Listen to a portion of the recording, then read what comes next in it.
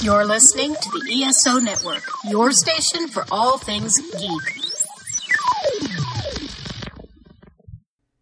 Hi there, this is Mick Waits, the owner of Four Horses, makers of Kid Trip, Miles and Kilo, and Digger Dan DX, and you're listening to We Podcast and We Know Things. Well, hello everybody, and welcome to episode 125 of We Podcast and We Know Things. My name is Greg Hall, and alongside of me, as almost always, the best damn voice in the business, ladies and gentlemen, Samuel Matoro. Fuck you, Amazon. I was hoping, I was praying. The only start I could come up with. But he went up with, boom, tell us the story. Well, as all you know, Devil May Cry 5 came out yesterday, Friday, March 8th. Yeah. And on Amazon, I pre-ordered for PS4, the collector's edition, which comes with like the van, all kinds of cool stuff. Pre-ordered in February. You know, supposed to be the day of release. So when I pre-ordered, a couple days later, we'll send you an estimated delivery date. I was like, okay, not worried. Like, all right, maybe it'll be Friday, Saturday, maybe Monday, okay. So then yesterday, I get the email of the updated delivery date. And today is March 9th. My delivery date was in between April 10th and May 15th. That is fucking unacceptable. I am a little butthurt, pissed at Amazon. So now after this podcast, I'm going to see Captain Marvel. And then I'm going straight to GameStop to see if they still have a copy I can get. And then I will make a personal phone call to Amazon so they can hear my displeasures.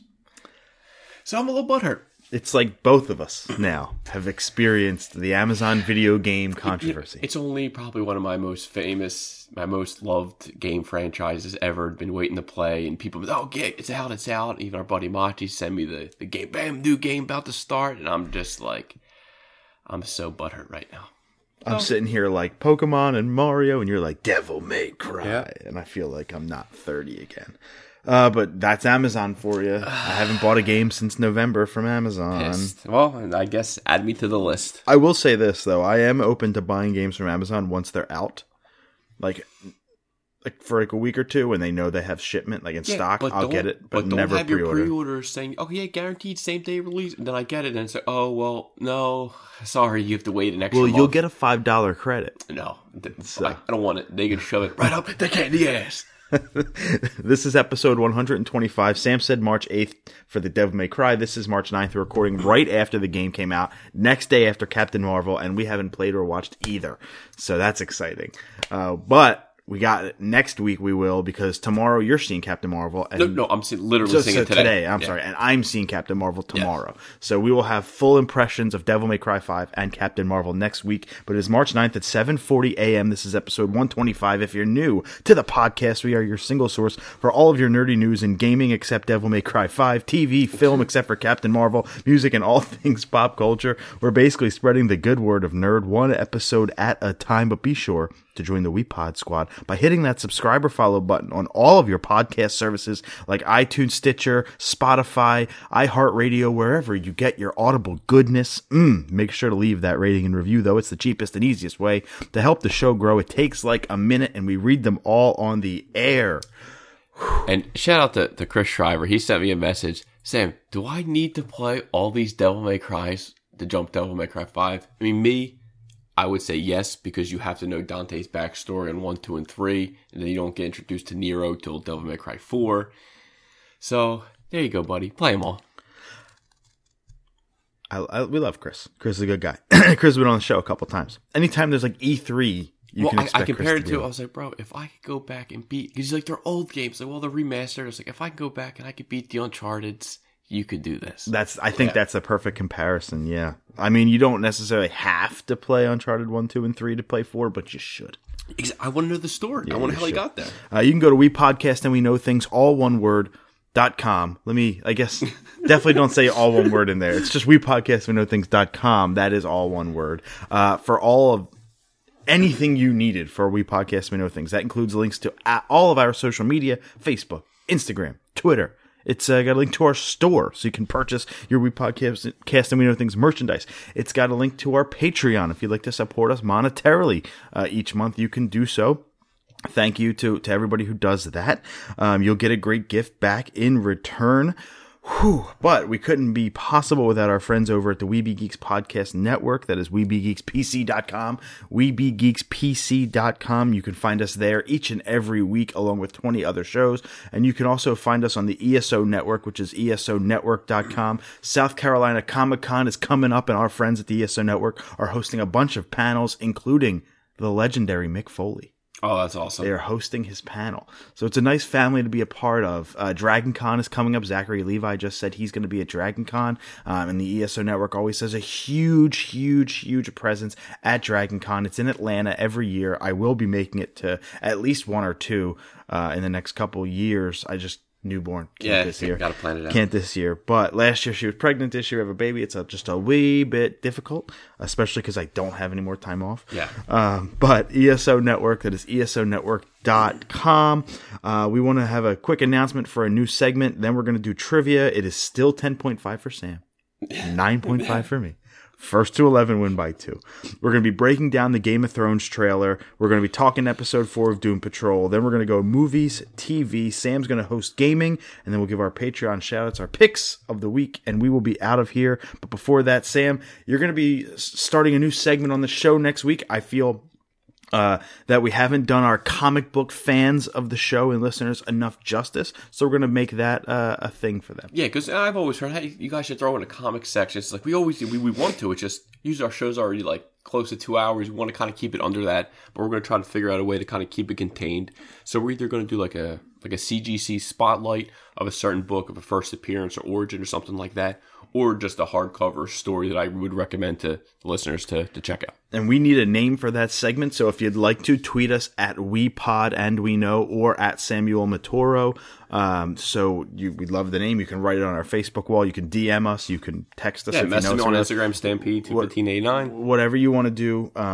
Just help us out with a name. We'd love to hear your suggestions for the name. But yeah, we feel like we could bring a lot more to the comic audience. Whenever there's comic book news, we put it at the end of the show in the other section. But we feel like comics deserve their own spotlight. So we're going to give that every week. And guess what? This is going to be able to get me into comic books because I'm not, as you know, a comic or reader or collector. Yeah, a story that I may recommend or a book you may not have heard or read. I might give you a chance if you're interested. And I have the DC streaming service, the DC Universe, and they have a ton of books on there digitally. So I can get back and finally read these books as well. So if you guys are interested in the comic section, we'll have a home for that starting next week for episode 126. So it's about damn time. It took 3 years, but we're here. Let's get into trivia for the week. Again, 10.5 to 9.5. Sam, I'm going to give you the opportunity first to just put the knife right in my back, and I'm just going to read your question. If you get it straight away, you get the full point. If you need the multiple choice answers, you get a half a point. We've been doing this for 3 years. You should know how it goes, but you never know who's listening. All right, so your trivia question this week, Sam. What was the original release year for the Game of Thrones novel?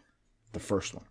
The Game of Thrones. Funny, we both have Game of Thrones trivia questions. We knew that was going to come. The first novel. Mm-hmm. George R.R. Martin's original book. I think it's just called A Song of Ice and Fire. I think that's actually... No, it's actually just called Game of Thrones. Yeah. The whole novel series is called A Song of Ice and Fire. I have a date in mind. I never, just a year. I never read the books. I have them in the other room. They're good. I have a year in mind, but I feel like it's got to be older. I actually prefer that I read the books after watching the show because I can put faces to names. Yeah, true. I do like reading. I can, it helps me at least. And then I can pick up the subtle differences. Or the not so subtle. Let me hear them. 1993, A. B. 1996. C. 1999. D. 2001. The two I was thinking, you said. I'm just trying to think, because it takes a while to come out for each book. Unless you're a children's author. You can bang that shit out quick. John Cena is a children's author. We bought the book. We bought the book for our nephew. 3, 4. Excuse Sam and I for sniffling a lot. We're both a little sniffly. Yeah, I'm a little sick. In my head, it's 93 or 96. That's the two. It's a 96. They're the two I had in my head. I love that. CKY. I think 2K. I'm gonna go 93. Final answer 93, incorrect. It's a 96. Yeah, I should have went. My God, Half that was the the first damn number. reason. That was the first number I came up with. Half the damn reason I wanted to do it is for one of us to say it's a 96. God damn August it. 1st, 1996. Pissed. All right, here we go. How many fingertips did Stannis Baratheon chop off of Davos's hand? Jesus.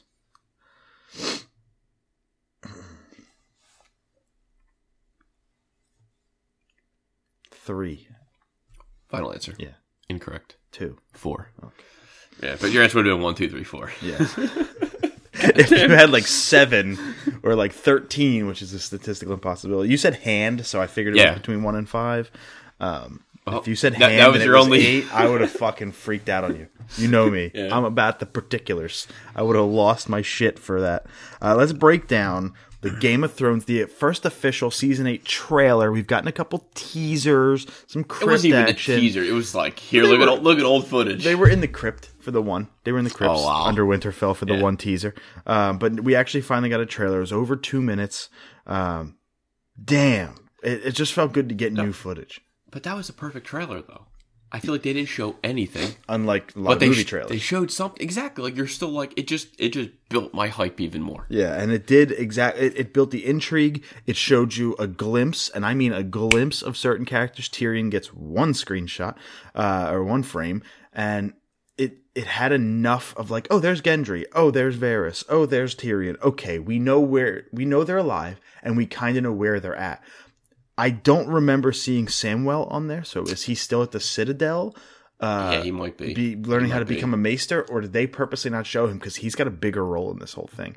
That's my personal thing. Is I think Samwell is going to have a huge role in the end of this. Well, I think we know he's going to have a huge killed role the White Walker. by the end, just by the book he found of bringing back Jon Snow. Like, there's what he lacks in fighting ability, he makes up for it in smarts. He's going to figure out. So he's going to be a big Bring play back this. Jon Snow. What do you mean? Didn't he find the book to bring back Jon Snow? The spell that when they brought him back after he got stabbed a gazillion times? I thought that was just Melisandre, Was it Melisandre? the Red Woman. I thought she just brought him back. Oh yeah, she might have. Yeah, she was. I thought he did something with Jon Snow. Didn't he find something in the books? I can't. I remember he found something with But probably at the Citadel. He might have found something. I don't remember that quite as much, but I know that. Oh, he found the metal where that kills the White Walkers. That's what he found. Okay. So we have. It starts out with Arya. She's like. She's got the only real speaking lines in the entire trailer. She's starting out, and it builds that intrigue to what she's up to and what she's doing, and then it kind of just goes shot for shot. Cersei, very pregnant Cersei, she's about to drink wine because she don't give a fuck about that, and then this music right towards like the middle of it swells up, and you think she's gonna drop this big one-liner, and then she goes. And says nothing, and then it cuts to the dragons flying. So again, it did just enough to get your ball sack tight, and then just to let you go. Yeah, man, I can't wait for this. And it was cool. Like they showed you both dragons, but they didn't show you Viserion, who's obviously now is a. They showed you technically zero White Walkers, Whites or the Night King. You show the two of the horses' 2 hoofs. Like that's it. That's all you saw. Which I thought was nice. Perfect. Like, they just know how to market it right, and they have us literally all by the balls. And we know that we're going to be there day 1 or day 2, whenever we can, and watch this. Which was movie. what was nice about these 6 mini movies. What was nice about it was it showed preparing for battle. Like that's what this trailer was about. We're getting ready to fight. There wasn't any political drama or in like sex stuff or anything. It was straight up. We're going to fight. And it kind of showed every character and where they're at for this battle, especially the battle over Winterfell. That's really where the trailer took place, was at Winterfell. And preparing. The one thing that I'm like, shit, I really hope they don't do it, is it. And I can see why they're going to do it this way, because they do a lot of the White Walker stuff this way, is the battle is going to take place at night. And that's going to like take away a lot of that visual beauty that could possibly become of this, because number one, I can't see shit.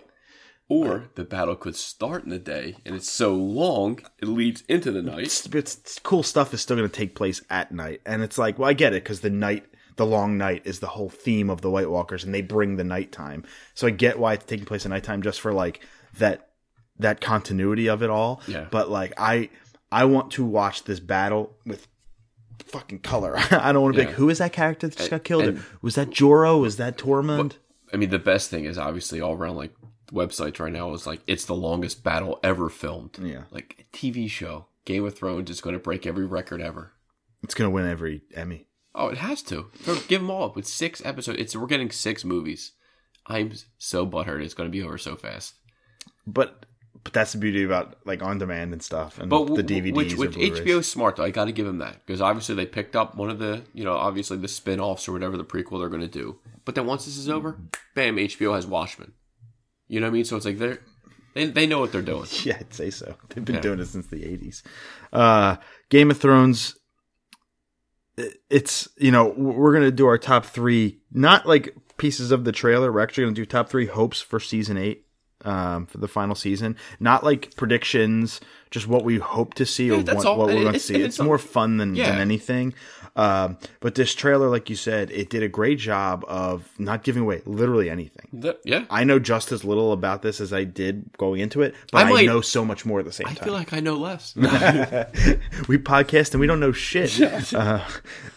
I do want to, our podcast name comes from Game of Thrones, right? Like it's we drink. I'm a Lannister. I drink and I know things. Yeah. We podcast and we know things. It's like we are very, very we're invested bed with this show, and we are wholeheartedly invested. And this is, we didn't have this podcast when Breaking Bad came to an end. We didn't have this podcast when Dexter came to an end. We didn't have this podcast when like The Sopranos was coming to an end or anything like that. This is a rare, giant phenomenon worldwide that we're going to be able to see through to the end. Just like Avengers. We're going to be here for Endgame. We're going to be here for the end of Game of Thrones. These are going to be some of the best episodes that you and I get to do. Yeah. Some of those fun over the next month.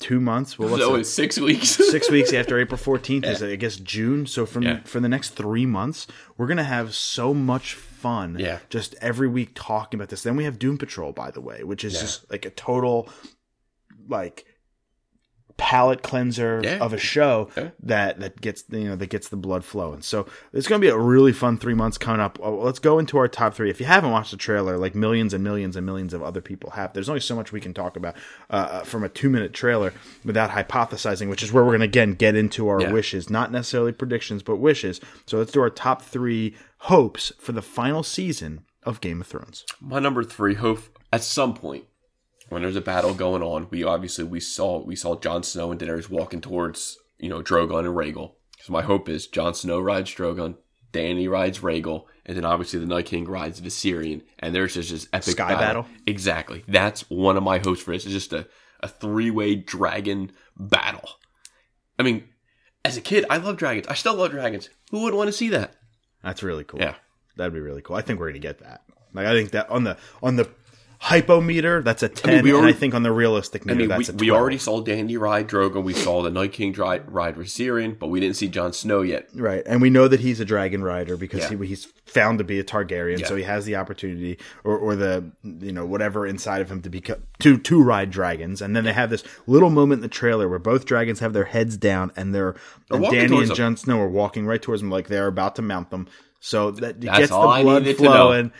So I'm with you on that one. Mine, I love the slower paced drama builds of Game of Thrones, of like the, oh my God, the subtle Easter eggs and stuff like that. And those like moments that rip your heart out. Yeah. So for mine, I went with a rip your heart out moment.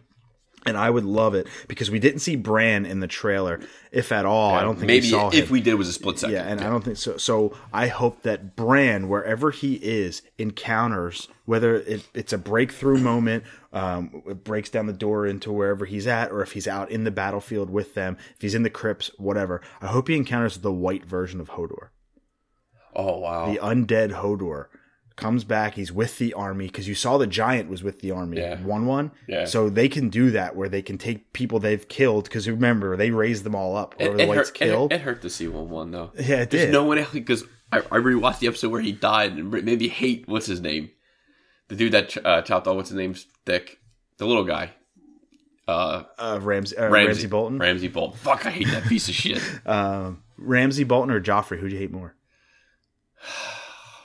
It's tough. Isn't I don't. it? I don't know. I great think villain it depends characters. what kind of day it is. Dude, Ramsay Right- Bolton, no, Joffrey, and Cersei. Right now it's Ramsay because I literally just rewatched episodes where he killed one. So right now it's him. But if I went back, it probably could be Jon. So we know the Whites, when they kill people, the White Walkers and the Night King can raise them up from the dead and make them join the army of the Whites.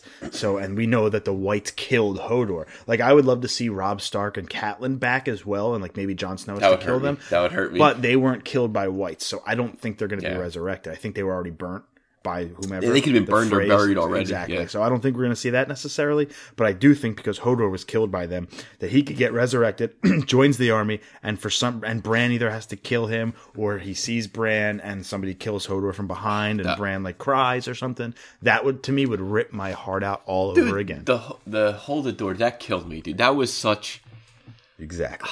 man. Exactly. The writing. Okay, my number 2 has to deal with Cersei. We know that she's an evil bitch and she deserves her end 10 times over. Yeah. But in my head, there's only there's 2 people that I would allow to kill her. This is my number 3 before I changed it to that. But in reality, it's 1. In my heart, it has to be Arya.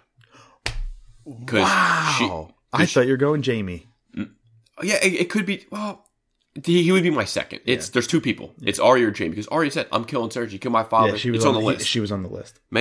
Or she wears Jaime's face but then takes off. It's really her. Something be like cool. That's kind of what I'm hoping for because I mean you could say Sansa, but it would only feel right if it's Arya or Jaime. That's it. If she wears Jaime's face and like Jaime lures her back in with some love and tender care, Something when she's about to then- die, she takes her and it's her. Bam, gets the final killing blow. That would be pretty cool because that would be able to make it Jaime and Arya at the same Yeah, time. I exactly. think I would be satisfied with that. We do. I thought it would have been Jaime. Actually, Jaime was my number 3, and then I thought about this Hodor thing, and I was like, how fucking cool would that be? So yeah, I'm totally with you there. I think that actually has another huge, I guess, on the predictability scale. I think that could happen very well. My number 2 is more of, this is definitely something that could happen, but man, do I really want to see it, and it's not good. I really hope Sansa kicks the bucket. I hope she gets killed. She's a little bitch. I these hated couple her seasons. the season before that. I think it was 5, 6. 5 or 6. I hated her. I wish for death. Yeah. Then she kind of redeemed herself a little bit, not much, but a little bit. She was such an asshole these last couple seasons, like, and because again, like the Starks, you've waited so long for them to all reunite, and then as soon as they reunite, this shit just hits the They fan. get picked off. But Ned's dead, Robb is dead. I really want to see Sansa because, like, we need a huge emotional character death this year from the good guys. And I'll get that out of my Right, number the 1. good guys. So, like, we've already seen Jon Snow die. That wouldn't really be that impactful for me. Dany, I don't think is. I mean, like, well, we'll get to that too. But like, I go through the list of good guys, and I'm like, the only one that I could really see happening that would hurt some fans but make me happy would be Sansa. Yeah. Oh, I think we would be more happy, like too happy. I think so. I don't know. I don't know if that one's going to happen. But my number 1, obviously, I would love for Jon Snow to make it, but something tells me he's going to wind up sacrificing himself to save Dany. Somehow, sacrifice himself. He takes the Night King's blow. Boom.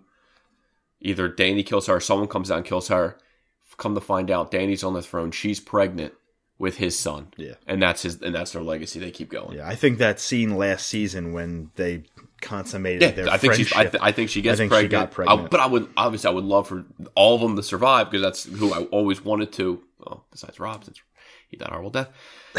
Arrows and such. I would just think that would be a nice end, John, because he died already. So they hurt us already. Exactly. That's why I don't think it's going to be impactful. I think it could happen again, but I don't think it would be. But just him and Dany knowing she's pregnant, to see her happy, and So what's to stop them from bringing him back again?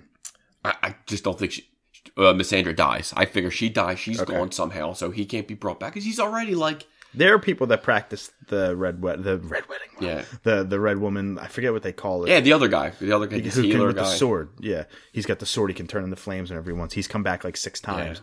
Like I think that other people can bring him back, and I think Samwell, if he becomes a maester, might learn some sort of craft and could bring back some people or whatever. Because again, I think he plays a big role in this. There are people that were not shown in this trailer that are still around that I'm like, holy shit, we're gonna see, They will be in there. They were not in that trailer for a reason.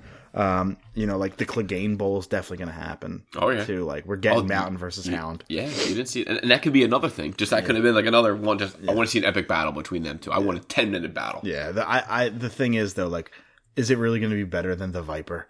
He was so good.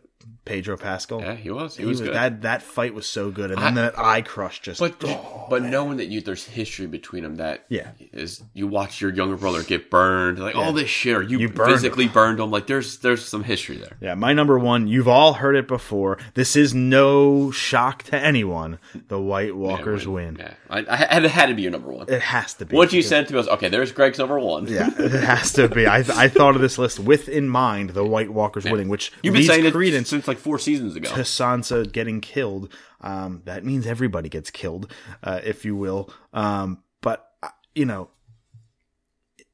what world do they lose? In real life, 10 times out of 10, we lose as a human race. We lose. It's just that simple. Our chances don't look good. I mean, we could nuke the shit out of them, and maybe that would help. But then we're killing our own people. Yeah. So we're not going to confine them to Oklahoma. And you would like this kind of like I think you said it kind of zooms in on Night King's eye, and it's like it's Bran or something like that. Dude, the end scene, and if you haven't heard like our interviews, our bonus episodes, to be Sean Bean. our interviews. This is what I think the best end possible scene for this show could be is after the Night King wins and kills everybody. They have this. The final shot is the Night King with Jon Snow's body and Daenerys' body and Arya's body, like strewn about the room, almost on top of each other in the throne room. The Night King walks up the steps, turns around, sits on the Iron Throne. The Iron Throne then turns into ice behind him, and the camera zooms into his eyeball, and the black of his eye is the black of the screen, and the credits roll. That could be good. That would just be the most satisfying ending to me, because then I'm like, that's like. And just to keep, it's finality. Yeah. And maybe to keep the dragons going, find out Rhaegal's a female, Drogon's a male, Rhaegal maybe gets pregnant, just to keep the dragon line going. Kill them all 3, make them all White Walker, make them all white dragons, like ice dragons. I want to have at least one dragon in the world. They're like just blowing around the ice and making everything like King's Landing is all ice because we know it's super nice there, and like Highgarden and all these places that are really beautiful. Turn them all to shit. Like I want that to happen, man. Maybe like the last scene before the Night King going into the throne room. Maybe the scene right before that is you're showing all these places that we've seen throughout the 8 seasons that were beautiful turning to shit and ice.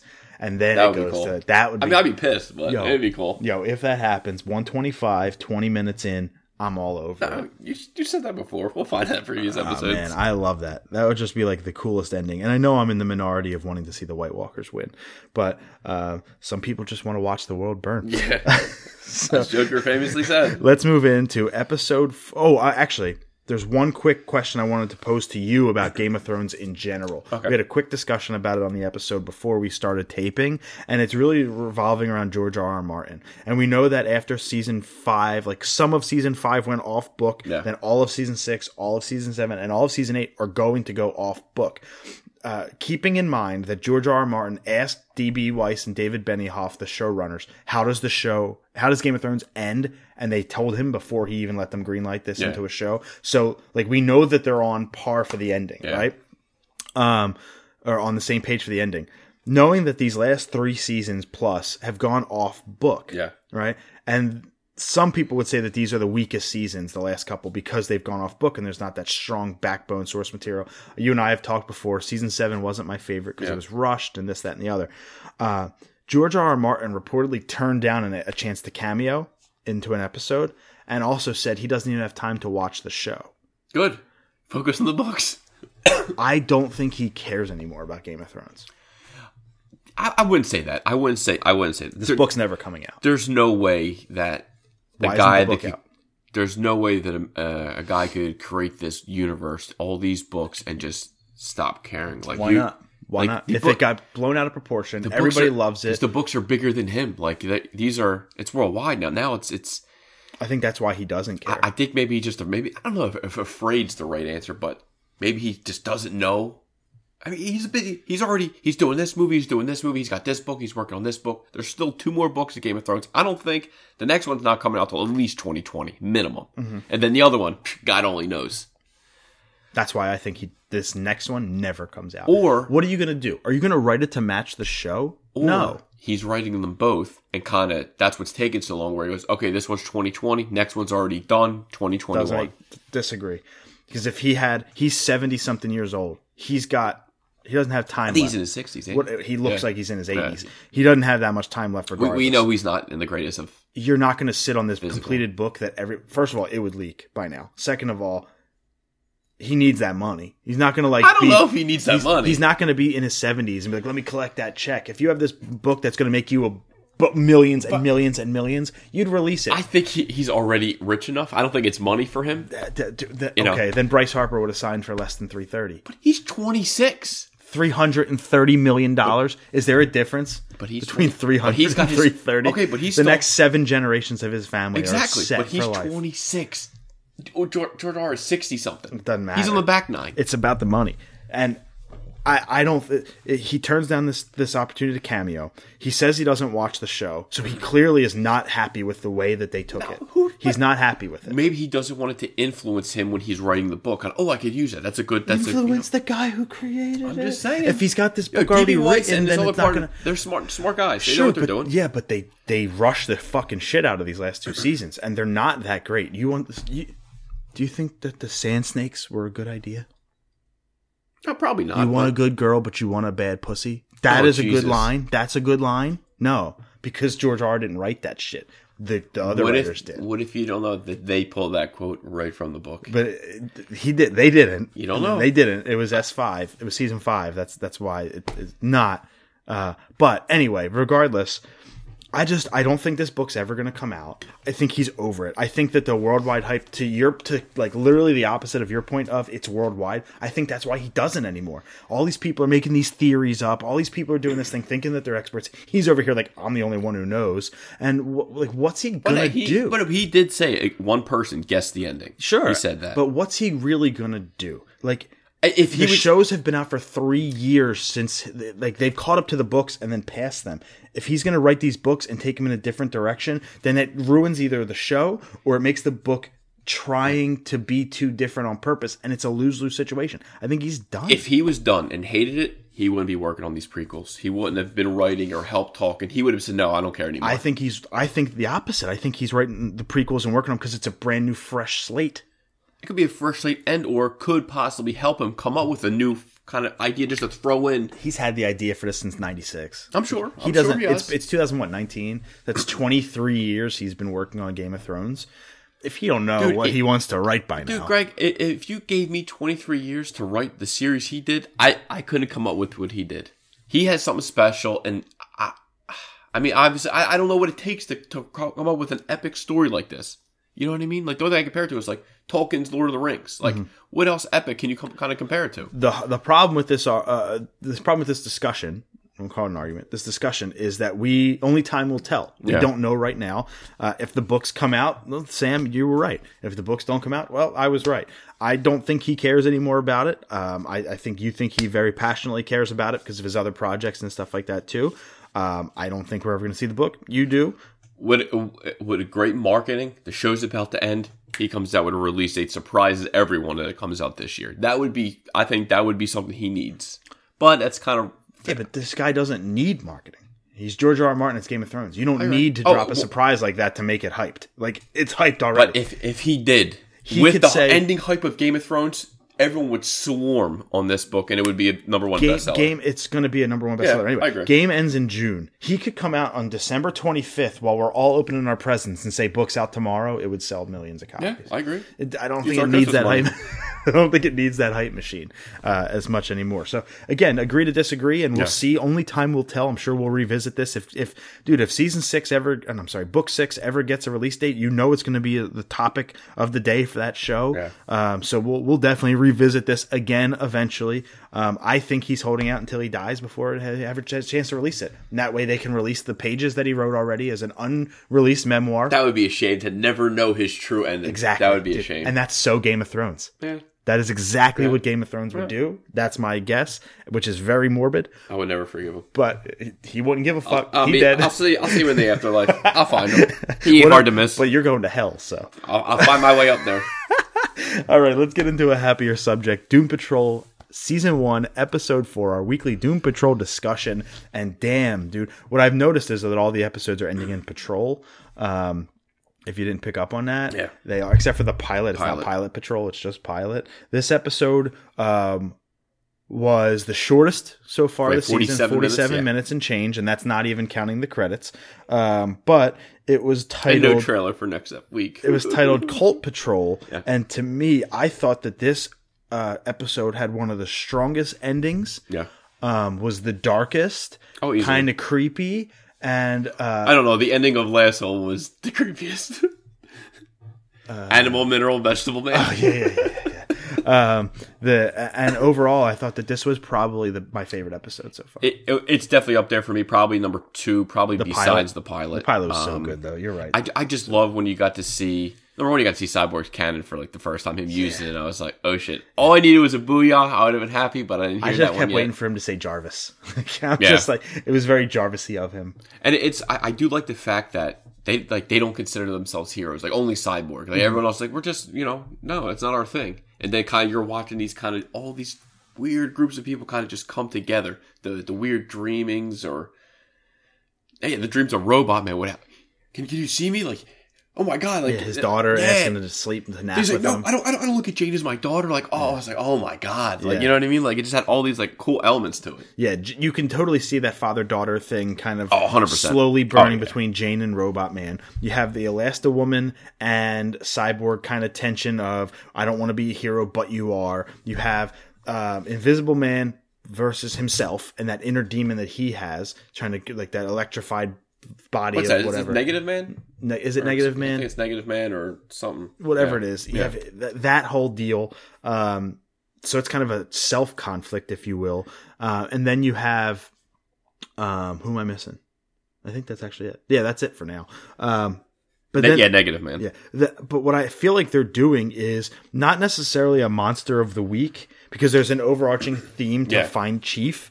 It's almost like Supernatural. Find Dad, but here's Monster of the Week to get to Dad. Yeah. This is Find Chief, but Monster of the Week type of deal, because all of a sudden we're introduced to these new characters, and it's almost at its resolution. Now, this episode did leave us on a little bit of a cliffhanger for next week. I didn't expect that. I actually thought they were going to wrap it up. But this was about I think the Cult of the Unwritten Book was the name of the cult, which was awesome, because this episode started in incredible fashion with this kid Elliot on his birthday with a cake with his mom and his dad singing him happy birthday with a cake with a big eye on it.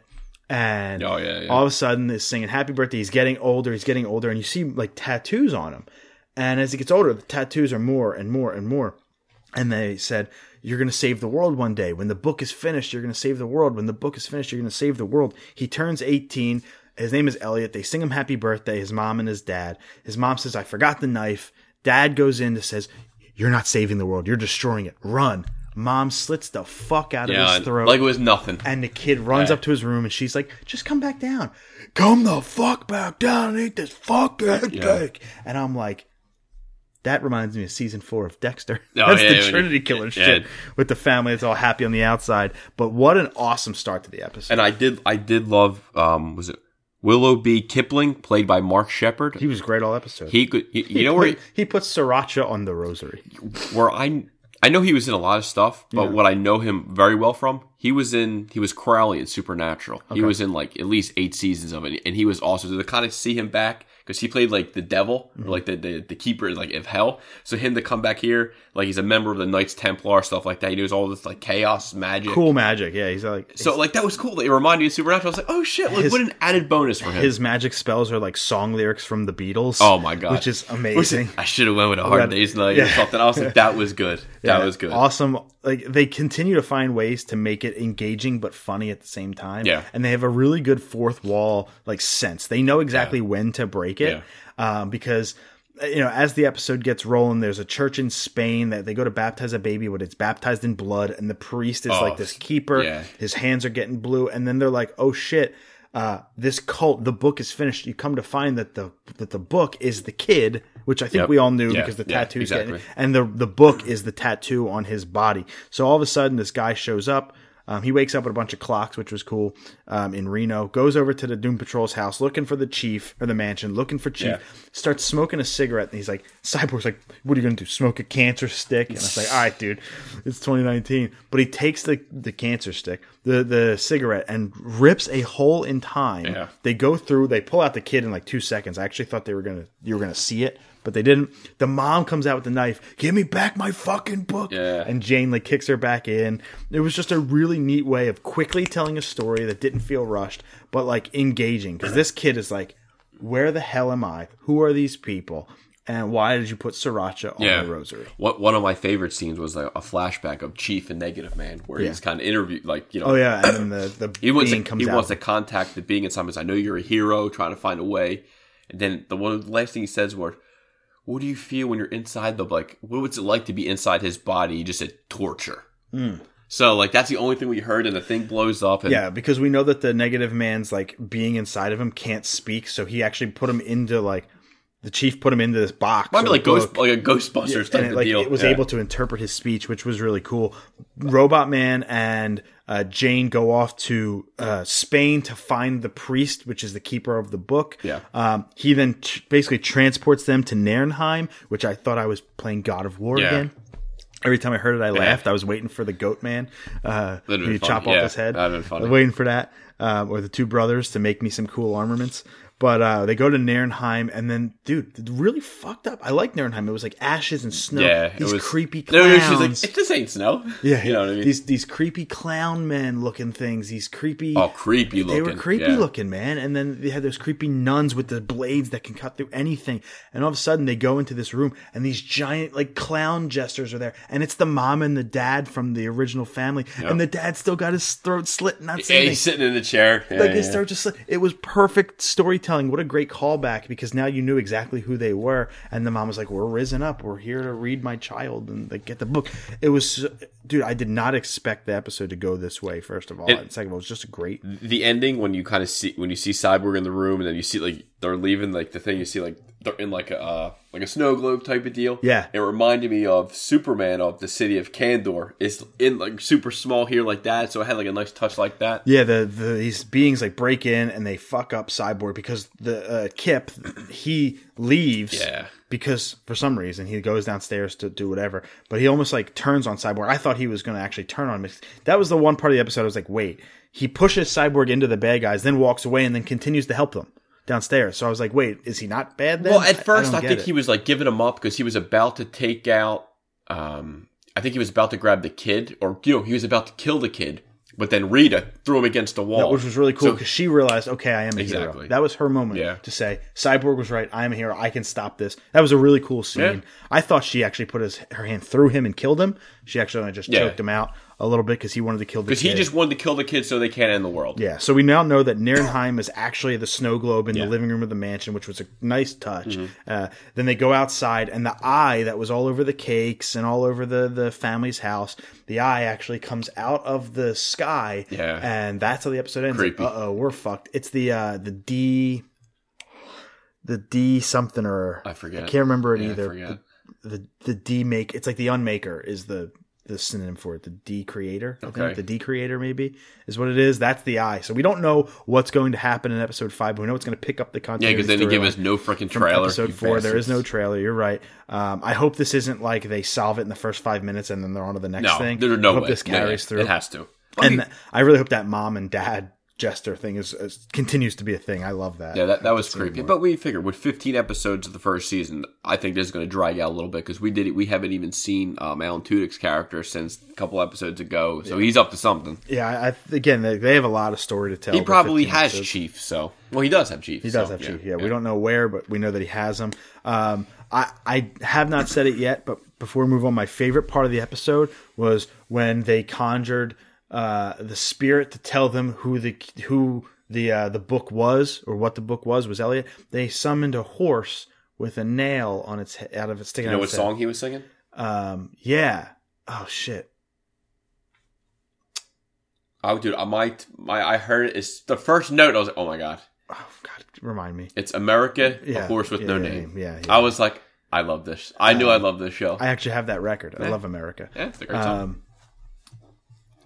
He's singing different lyrics. Obviously, he's like, Elliot is the book, and so obviously he's telling him what's happened. At the end, he goes, and a horse with no name. I was like, I know it. Yeah, and it was awesome. Well, then they come out of like the room and they're like, so that's it. We're gonna believe the blue horse. Yeah, Like, it was really, really cool.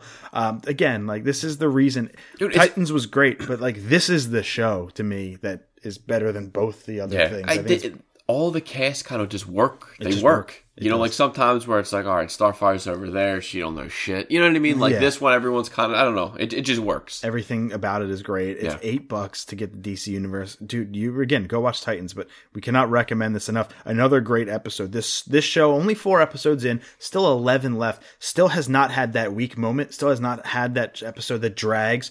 Titans already had 2 by this point. Like, episode 2 wasn't great, and episode 4 wasn't great. Episode 2 was Hawk and Dove. No, episode 3 was Hawk and Dove. Was it? Yeah. You sure? Yeah. So it's like, maybe even 4. It had 2 out of its first 4 were like, ugh, but episode 2 wasn't Hawk and Dove. And it's like, this show has kept our attention the whole time, all the way through, and you gotta love it for it. It's a show that it justifies the price point. Oh, then Origins is the bad one. Yeah, episode 2 was Hawk. I was like, wait, I remember loving episode 2. It's like this show has finally had. I'm sorry, this service is it's only $8. It's their second show. It's great. Third, Young Justice House. Oh yeah, Young Justice. That's right. It justifies the entire price point. Yeah, see, now you remind me, like, damn it, I still want to see the second half of Young Justice now. God damn it, still have to wait. It does have to. $8, you have every other, I think, DC movie ever made. You had Smallville, you have Batman Brave and the Bold, Batman Beyond, Batman the Animated Series, all these comics. Like, there's movies, there's so much there for $8. You can't beat it. No, you cannot. Seriously. And as we move into the movie section, Sam, before we get there, I've been wanting to bring this up to you for 8 days now. I got something I want to talk to you about. Uh-oh. Yeah, I'm sorry. What movie? It's not a movie. Uh-oh. What's up? Bryce Harper's a Philly. Oh, did we didn't announce that last week? No, it's like an inside joke. You're supposed to tell people, like, I got something I want to talk about, and make it real serious, and then like, what? I was Bryce like, Harper's a Philly. I was like, oh shit, what's about to happen? Hell yeah! All right, anyway, 30 million. We are on to the movie section, and we're going to start with the IGN review of Captain Marvel. Again, we don't have our impressions just yet, but we will next week. Yes, sir. We will probably do non-spoiler next week and then spoiler the week after that, or we'll figure something out. Maybe because it's already been out a week, we'll do spoilers. Whatever, we'll figure that kind of out during the week, but then we'll be able to talk a lot more about it, and we can't wait. Captain Marvel manages to take the best ideas of early MCU origin stories like Iron Man and Thor and use them to form something that feels both familiar and fresh. It can be a bit on the nose at times, and occasionally has to fast-track exposition in ways that can feel slightly clunky, but what it lacks for in grace, it makes up for in charm. Brie Larson's stellar performance gives Carol Danvers a vibrant, joyful life that will fit right into the future of the MCU, whatever that may hold. 8-0. 8-3. And I will say that I know it's the female-led Marvel film, but let's not discount how good Samuel L. not only looks, but apparently just kills it as younger Nick Fury. Well, I would say him and Coulson. And they look great when they're younger. Like what they can do with technology. Is it Ben Middleton? Ben Middleton. Yeah, he apparently just rocks his role. Like just because he's the bad guy. Yeah, he's cool. Super Skrull or whatever. They say that he might actually have one of the best villain roles because it's super lighthearted but kind of devious at the same time. Then again, Marvel, no, not really to have great villains. Exactly. Yeah, he's got or at least he's on got screen, like Killmonger and Thanos as like the big best. It's probably the best two. Loki, but anti-hero Loki is like an anti-hero. Yeah. But anyway, the shit that this movie's been getting unfairly by people that just want to see the world burn. No, and I've seen a lot of reviews. They said, it was good. It wasn't the best. He goes, it's mid-tier Marvel. Yeah. And that's kind of what I'm going in, like, right there. Like, I don't think it's going to blow my mind, but I don't think it's going to be reboot of Fantastic Four. Mm-hmm. I don't think it's going to be that dumpster fire. Right. But I'm going in kind of with no mind, hoping that she kind of surprises me. Yeah. Because I'm not too big of a fan of Larson, so she has to prove something to me. I'm seeing a lot of, there's like a campaign on Twitter that people will just go and downvote or dislike any review that's written by a man, or just the fact that it's the movie they want to downvote. I always find it funny when Rotten Tomatoes, it got crapped on, so they took it off. Yeah, until the movie came out. Yeah, but when it happens to a DC movie, you don't take that shit off. It was just because it was a female-led movie. I understand. They just protect their own. Disney's fickle. But, okay. But, like, if I go onto the IGN YouTube channel, right, and I'm going to the Captain Marvel review. IGN Captain Marvel. And I'm also interested to see what Jude Law can do. I do like him as an actor. Are you ready for this shit? It's got 242,000 views. The review on YouTube. Okay. The IGN review. It's got 6.1 thousand upvotes. Okay. Thumbs up. Likes. 13,000 downvotes. Wow. Hey, more than double the people that downloaded it without even seeing the fucking movie. We'll see if this affects it. You know, because I know originally I think it was projected at 100 million. I think. Yeah, that's the point. The point of this whole stupid Twitter campaign is to I think I saw get people to stop watching it. The review, Rotten Tomatoes, whatever it was. I think it was fresh at with 70 or 80%, 81%. That's all it needs to be. Yeah, then it was like audience like 23%. I was like, that's all this movie needs to be is a 6. See. We're both going to see it. Right. You're seeing it today. I'm seeing it tomorrow. I just think it needs to be a 6 or 7 out of 10. That's all I need. Doesn't have to blow me out of the water. It's the first MCU film since Ant-Man and the Wasp. I didn't love that. It's the last one before Endgame, which is next month. So it's just got to do a job of bridging the gap, and it's got to give us a banging end credit scene. That's all it needs to do. And I heard the end credit scene was good. Yeah, and I heard Goose the cat like destroys it as well. I don't know how I feel about the cat yet. We'll see. You're a dog guy. I'm a cat guy. You're a dog guy. And they changed the name of the cat, I believe. Yeah. So that kind of sucks. I just think that, again, if this movie tells its story, I really hope it's not 45 minutes of origin. Like, that would, or more. It's over 2 hours. It's over 2 hour movie. 2 hours and 4 minutes, I think. Like, I don't need another. And again, they're saying it already. It's got a Thor, Iron Man, kind of Captain America origin about it. I really hope it doesn't drag. That's literally what I read. It's literally like a first tier Marvel movie, but it's mid. Yeah. Like, it's not upper. So okay, we'll see. I'm going to go open minded. Yeah, just crash through the Blockbuster. Yeah, that's make sure the Blockbuster that's the one that actually just shut down in whatever country it was. Yeah, only one left.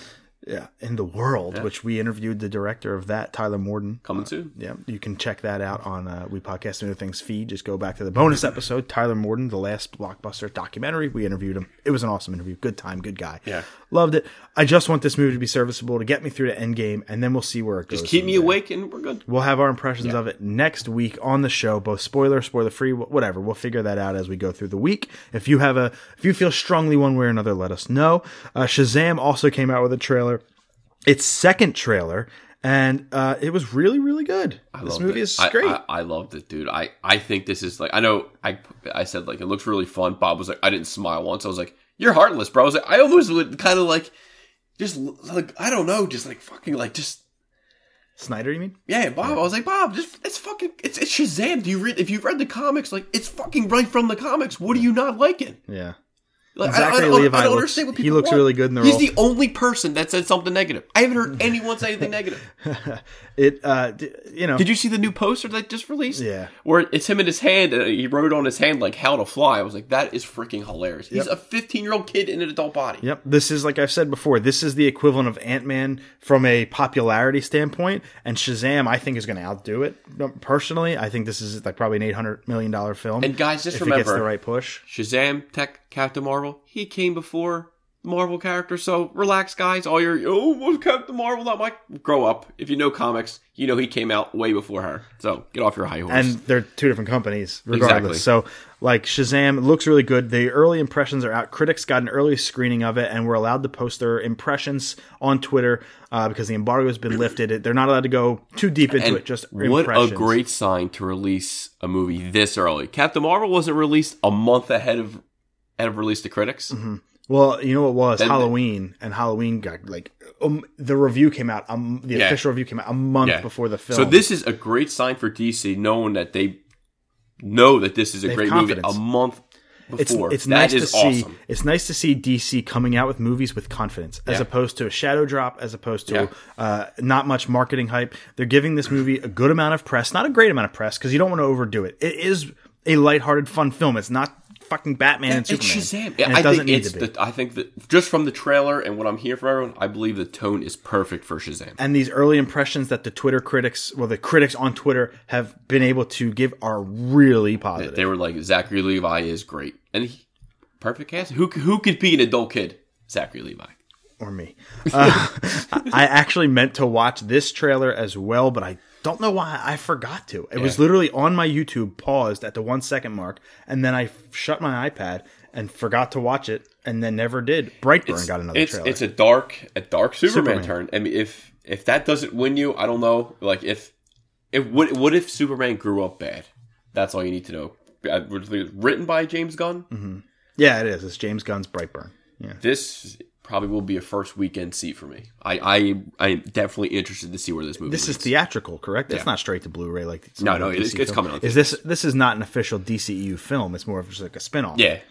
Because it's not getting the hype that like Shazam or Aquaman or Wonder Woman get. But it's I don't more think, like a back burner kind of. And I think it should, like, that's perfect. It shouldn't be like blown. It should come like, here you go. Here's this dark Superman movie. Let me know if you want to see it. And what I've heard, most people want to see it. Did you watch the second trailer? I did not. Yeah, I only watched. I meant to. I forgot. It's crazy. I absolutely meant to just like. They had me on the first trailer. Like, you already got my money, guys. James Gunn, I'm in. I already like Superman. Evil, in. Yeah, Evil, Superman, written by James Gunn. 7 great words.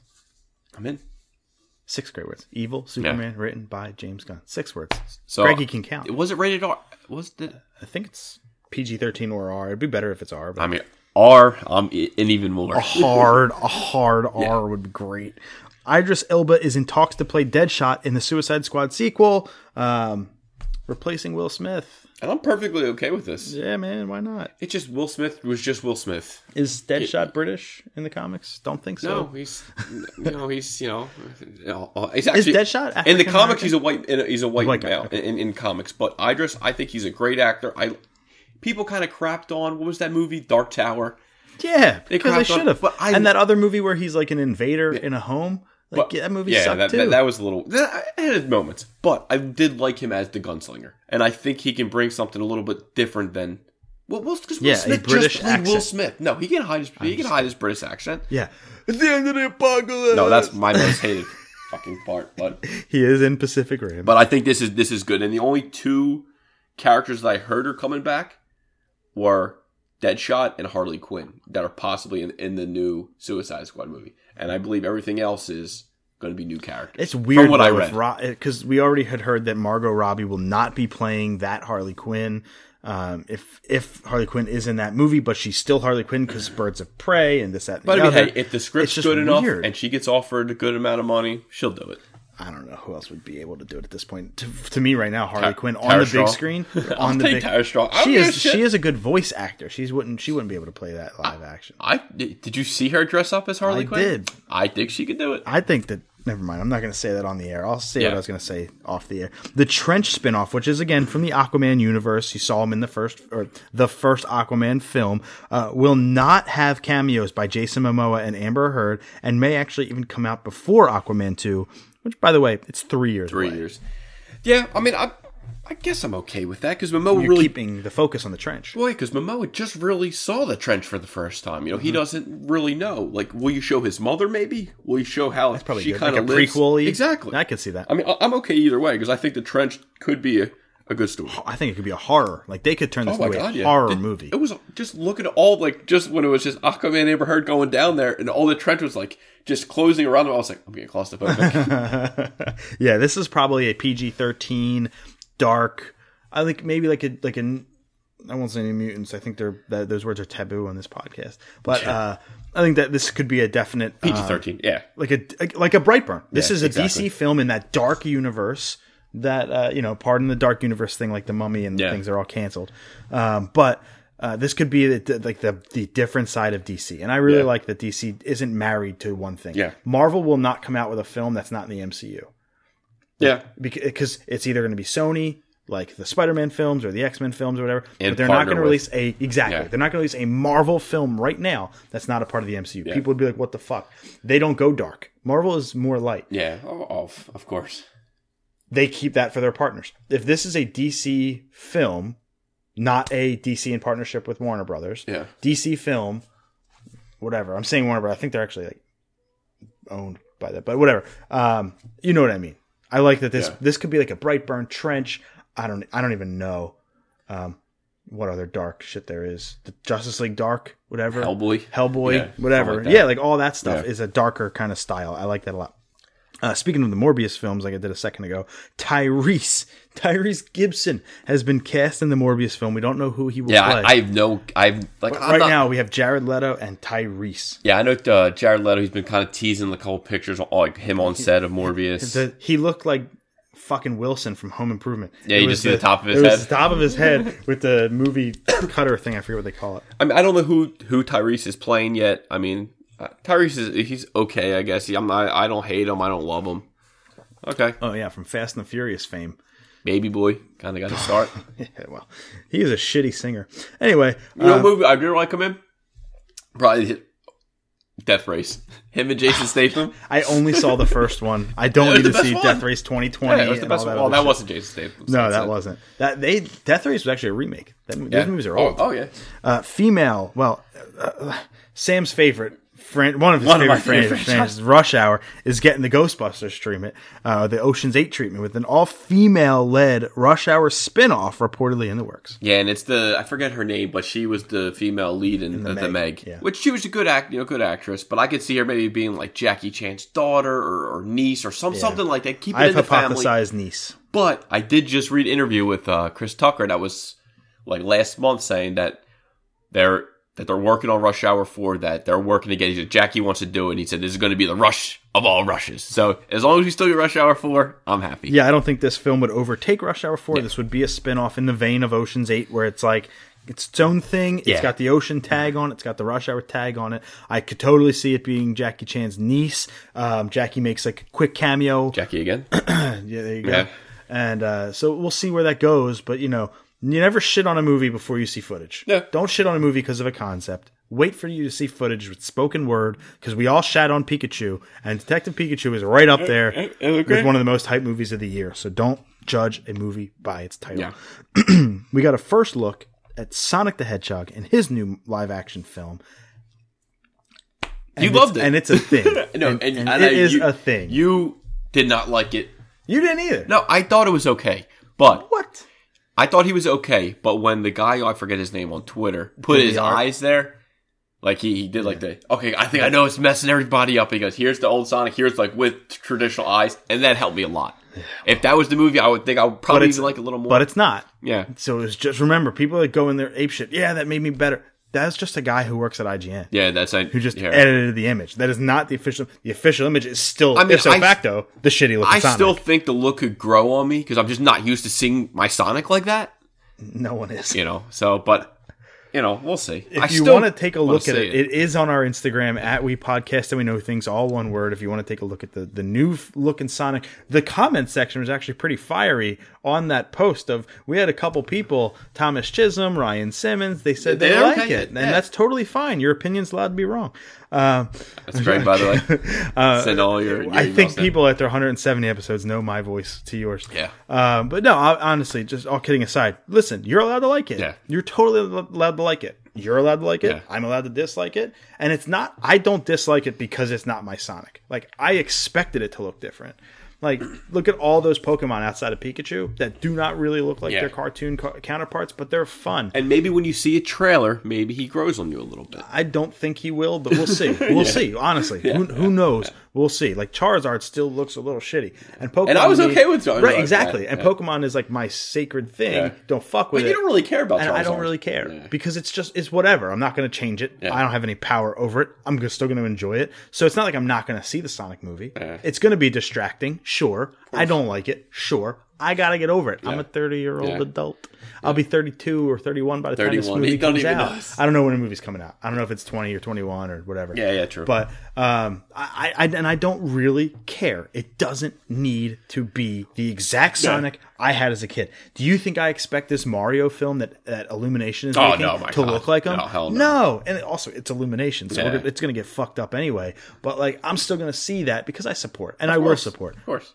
He just looks weird to me. Yeah. I think the judge will be Jim Carrey's Dr. Robotnik. I gotta see what he looks like because he could steal the show, or he could just take a huge dookie right on the movie. He could ruin it. Yeah. This is still a movie I plan on seeing. Yeah. I love Jim Carrey. I'm a huge supporter. So we'll kind of see where that goes. But he might not look good, but I'm still in on it.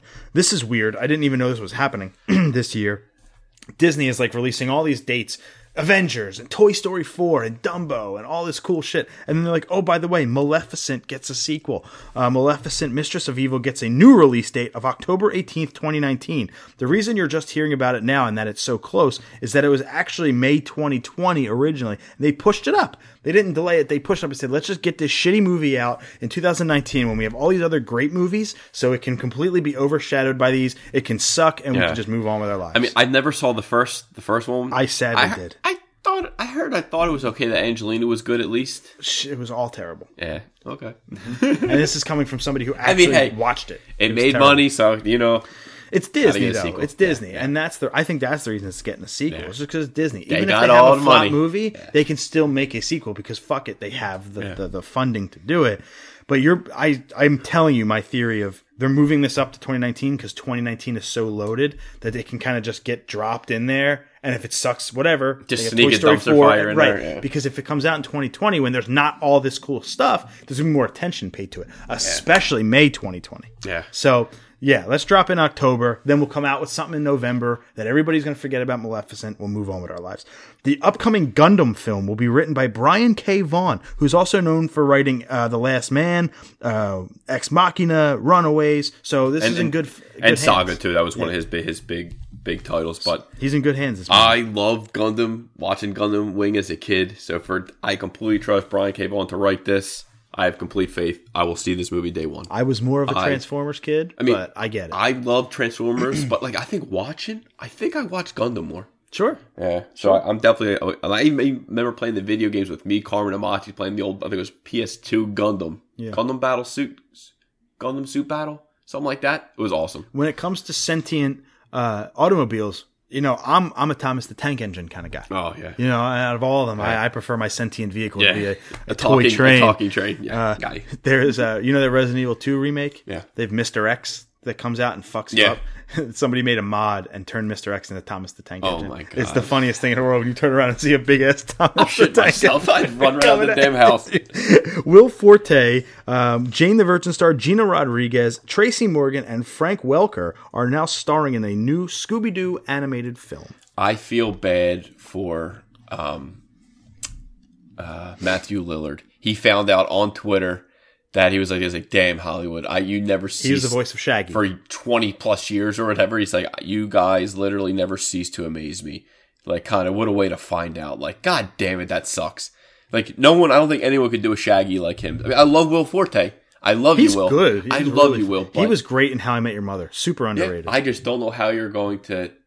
I don't know. Even if I was Will, I would be like, I can't do it. You got to get Lillard. I don't know. What I don't know about this movie, if it's going to be a straight to Blu-ray or if it's going to be a theatrical. The cast makes me think theatrical. Yeah. But they could surprise us. I don't know. I don't know if Scooby-Doo still has the power to do well in theaters. We're going to find out if he still has the juice. Because, I just don't know if it's theatrical or not. Because now kids nowadays they didn't grow up watching the Scooby-Doo like we did. They didn't know the Scooby-Doo Adventures, Pup Named Scooby. They don't know them shows. Pup Named Scooby-Doo we grew up on shit. them. So we'll see. Just really quick to kind of, I guess, and the stories in a somber note, we do have our box office and our upcoming for the week. However, Luke Perry, 52 years old, suffered a stroke, and from complications to the stroke, he had passed away, starring in Riverdale. I believe he was in 90210. Yep. So that's where he got his big start. Yeah, gone way too soon. Yeah. Luke Perry. Ashley was like, what are they going to do in Riverdale? I said, they're going to kill him off screen. Yeah, they have to. What else are you going to do? On. And it's just a shame because everyone loved him. Everything I read was nothing. He was the nicest guy ever. And I heard a cool story I'm going to share because I thought it was such a cool story of Luke Perry. I forget who it was. It was Tom Hanks, Colin Hanks. Mm-hmm. He was on an airplane. He said they were flying somewhere. This kid started crying before the flight.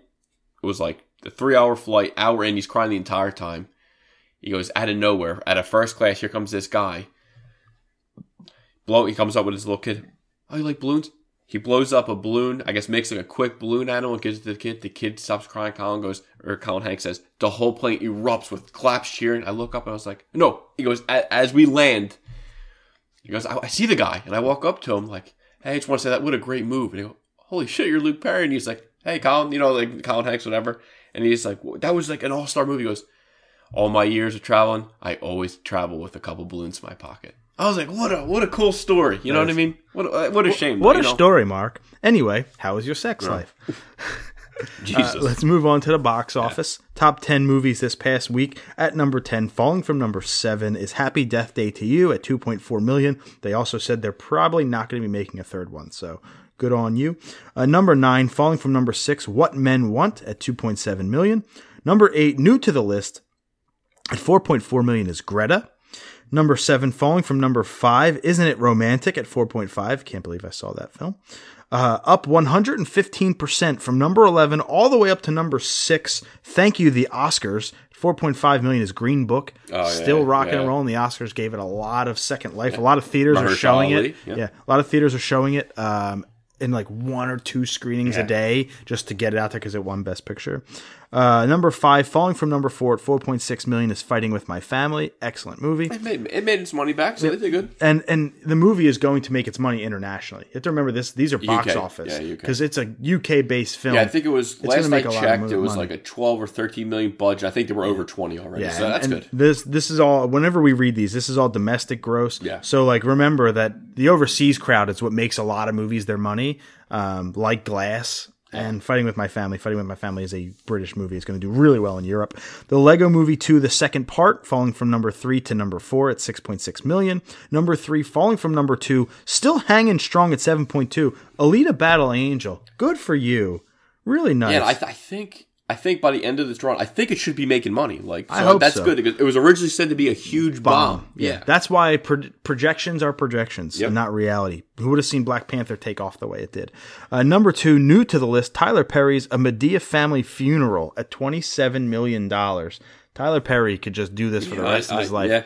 Just make cheap cash-ins for the rest of his life. Oh, and just for Alita, I just checked the budget for Alita was $170 million. Remember, it was supposed to be a huge bomb of the year. It already made worldwide 360.8. So I think they said they just needed to cross 400, and then it's good, and it will. Yeah. And then number 1, staying at number 1 at $30 million is How to Train Your Dragon: The Hidden World. Sam's White Whale has not been able to see it yet, but maybe you'll stay after Captain Marvel and sneak into Theater 6. I can't hang back to back, man. A little How I Met. Getting old's tough, bro. I just said How I Met Your Dragon. I do want to see this movie. I heard it's literally the best of the trilogy. Coming this week to theaters is AI Rising, 5 Feet Apart, The Aftermath, Captive State, Finding Steve McQueen, Wonder Park, Mission of Honor, which I think has the guy who plays Ramsay Bolton, The Hummingbird Project, The Mustang, Nancy Drew and the Hidden Staircase. There's a shit ton of stuff. Dear Mann aus dem Eis. That's a German film. Ash the Purest White, and Never Grow Old. Well, Captain Marvel is going to get easy number 1. Again, Captain Marvel is going to be number 1 this week. Going to stay number 1. And then next week, that Us movie comes out, that Jordan Peele horror film. Yeah. It's kind of like the follow-up to Get Out. But nothing else until Dumbo. I wouldn't be surprised if Captain Marvel hangs on for a couple weeks here. I think Dumbo and then Endgame. Us might do really well. I wouldn't be surprised if it's number 1. Shazam's like 3 weeks from now. I think that's kind of sailed, but that'll to take number 1 until Avengers. Easy. Moving on to the TV space, Disney Plus will include Disney's entire library soon after launch, and they also said that Endgame and Episode 9 will also eventually make its way to the service. Yeah, so I mean, that's good that Disney Plus is, their vault. They're very. Yeah, their vault has been busted open for this. Exactly. So, I mean, the famous Disney vault is finally open. So, it's good. At least they're going to get people that haven't seen these movies. Do we have a release date for this thing? No, I don't think there's I think they said end of the year. Ashley said to me, when I told her this news, she goes, that's awesome, but you still have to buy me them all on Blu-ray anyway. I said, what? She's like, I want the vault. I want the vault physical. And just in case if it crashes, you have the physical copy. When we get a bigger house, she's eventually going to make me build her a vault and put the movies in there. Would you be surprised? I know. I believe it because I know how much too loud because she's how she loves Disney. Yeah. Maybe I'll make that for her. Like a small vault. A small vault. Like a small. Fit like 50 Blu-rays in it. Maybe I'll just buy a safe and put Disney ears on it. There you go. Mickey ears. There you go. And I'll write Great safe. idea. I'll write the word safe in or Disney Vault on it. Yeah. That's cool though. I like that it's going to have everything from Well, Hercules to Lady and the You Tramp have to to Princess. give a reason for people to spend money on a goddamn another streaming service. But like, I already own so many Disney But movies. all they need is Daredevil season 4. Boom, you got my money. Punisher season 3. Arrow gets a final shortened season. Season 8 will be 10 episodes. It will come out this fall. So now Arrow is officially ending. Yeah, I was kind of sad reading it Hell because yeah, Stephen you were, Amell man. tweeted kind of, you I can't could be still- a vigilante forever. I could still see him making appearances in future crossovers. on CW. Yeah, I could possibly, just because he has such a good relationship. If he doesn't get killed, which he won't. They're not going You to know what? Because the crossover, the previous, he made a deal with the Anti-Monitor. So I'm thinking he goes out for the next big crossover. He sacrifices himself and saves everybody. And that to me, that's how Arrow's going to go out. He's going to go out a hero. Arrow's the show that started CW. Right after Smallville ended. It's bam. called the Arrowverse. Yeah. So literally, once Smallville ended, bam, Arrow was there. And he started, without Arrow, there's nothing. You wouldn't have Flash, Legend of Tomorrow, Black Lightning, Supergirl, Batwoman coming out. Like, there's so many shows. And kind of the CW president basically said, we want to kind of keep it fresh. He's been around since the beginning. We're obviously forever grateful. But now this is a time where he kind of goes out and you're going to introduce some new, fresh shows, some new characters, which is a good idea. It just sucks because Steven's been around forever. Yeah. So, hey, had a great run. 8 seasons is over 160 episodes. It's impressive. Is it your favorite Arrowverse show? When you look at the whole catalog, like not just single seasons. Yes, it's tough, but catalog. Maybe as of now, I might say, just because I loved the first 2 seasons. I loved them. Like with Deathstroke, it was such good writing, and then they had some hit and miss. Even Flash. 2 seasons. The last 2 seasons kind of been a little slow for Flash. So that's kind of why I would say Arrow, just because it was the first. Slow for Flash. Yeah, exactly. One Punch Man Season 2 will premiere on Hulu April 9th. This is going to be the sub only because it's only 1 week after the Japanese premiere date. So if you're looking forward to One Punch Man dubbed, like all 6 of us, you're going to have to wait a little longer. Which I think you're good with waiting. Dude, there's so many shows. Like I didn't even watch, what's the other Netflix show? Altered Carbon. Umbrella Academy. Dude, and that one. Dude, there's so many shows. I'm so backed out. So I have to wait a little bit longer in English. Altered Carbon's getting season 2. Yeah, I know. So I got it. But again, I'll watch it. I just have to be a little bit more patient. Attack on Titan Season 3 will also be coming this month. Well, it will resume. Season 3 cuts in half, like a mid-season finale style. It will come back April 28th, so look forward to the dub of that coming soon, probably this year as well. And I'll probably wait on that once they release for Blu-ray, buy it, and then just binge it. Actually, I think that this is the dub because the sub already came out. I believe. So this is the dub for the first time airing. I believe this is the dub on April 28th because Season 3 has already been out in Japan. What I think I might do is wait till Blu-ray before it comes out, rewatch Season 1 and 2 just so I can pick back up. Brie Larson will be producing and starring in an untitled drama series based on the real-life memoir written by CIA undercover operative Amaryllis Fox chronicling her time on the force. Long story short, TLDR, Brie Larson is going to be starring as a badass CIA undercover agent that's going to be based on real life. Think of Orange is the New Black, but cop style. Yeah, which, I mean, there's so many cop shows now.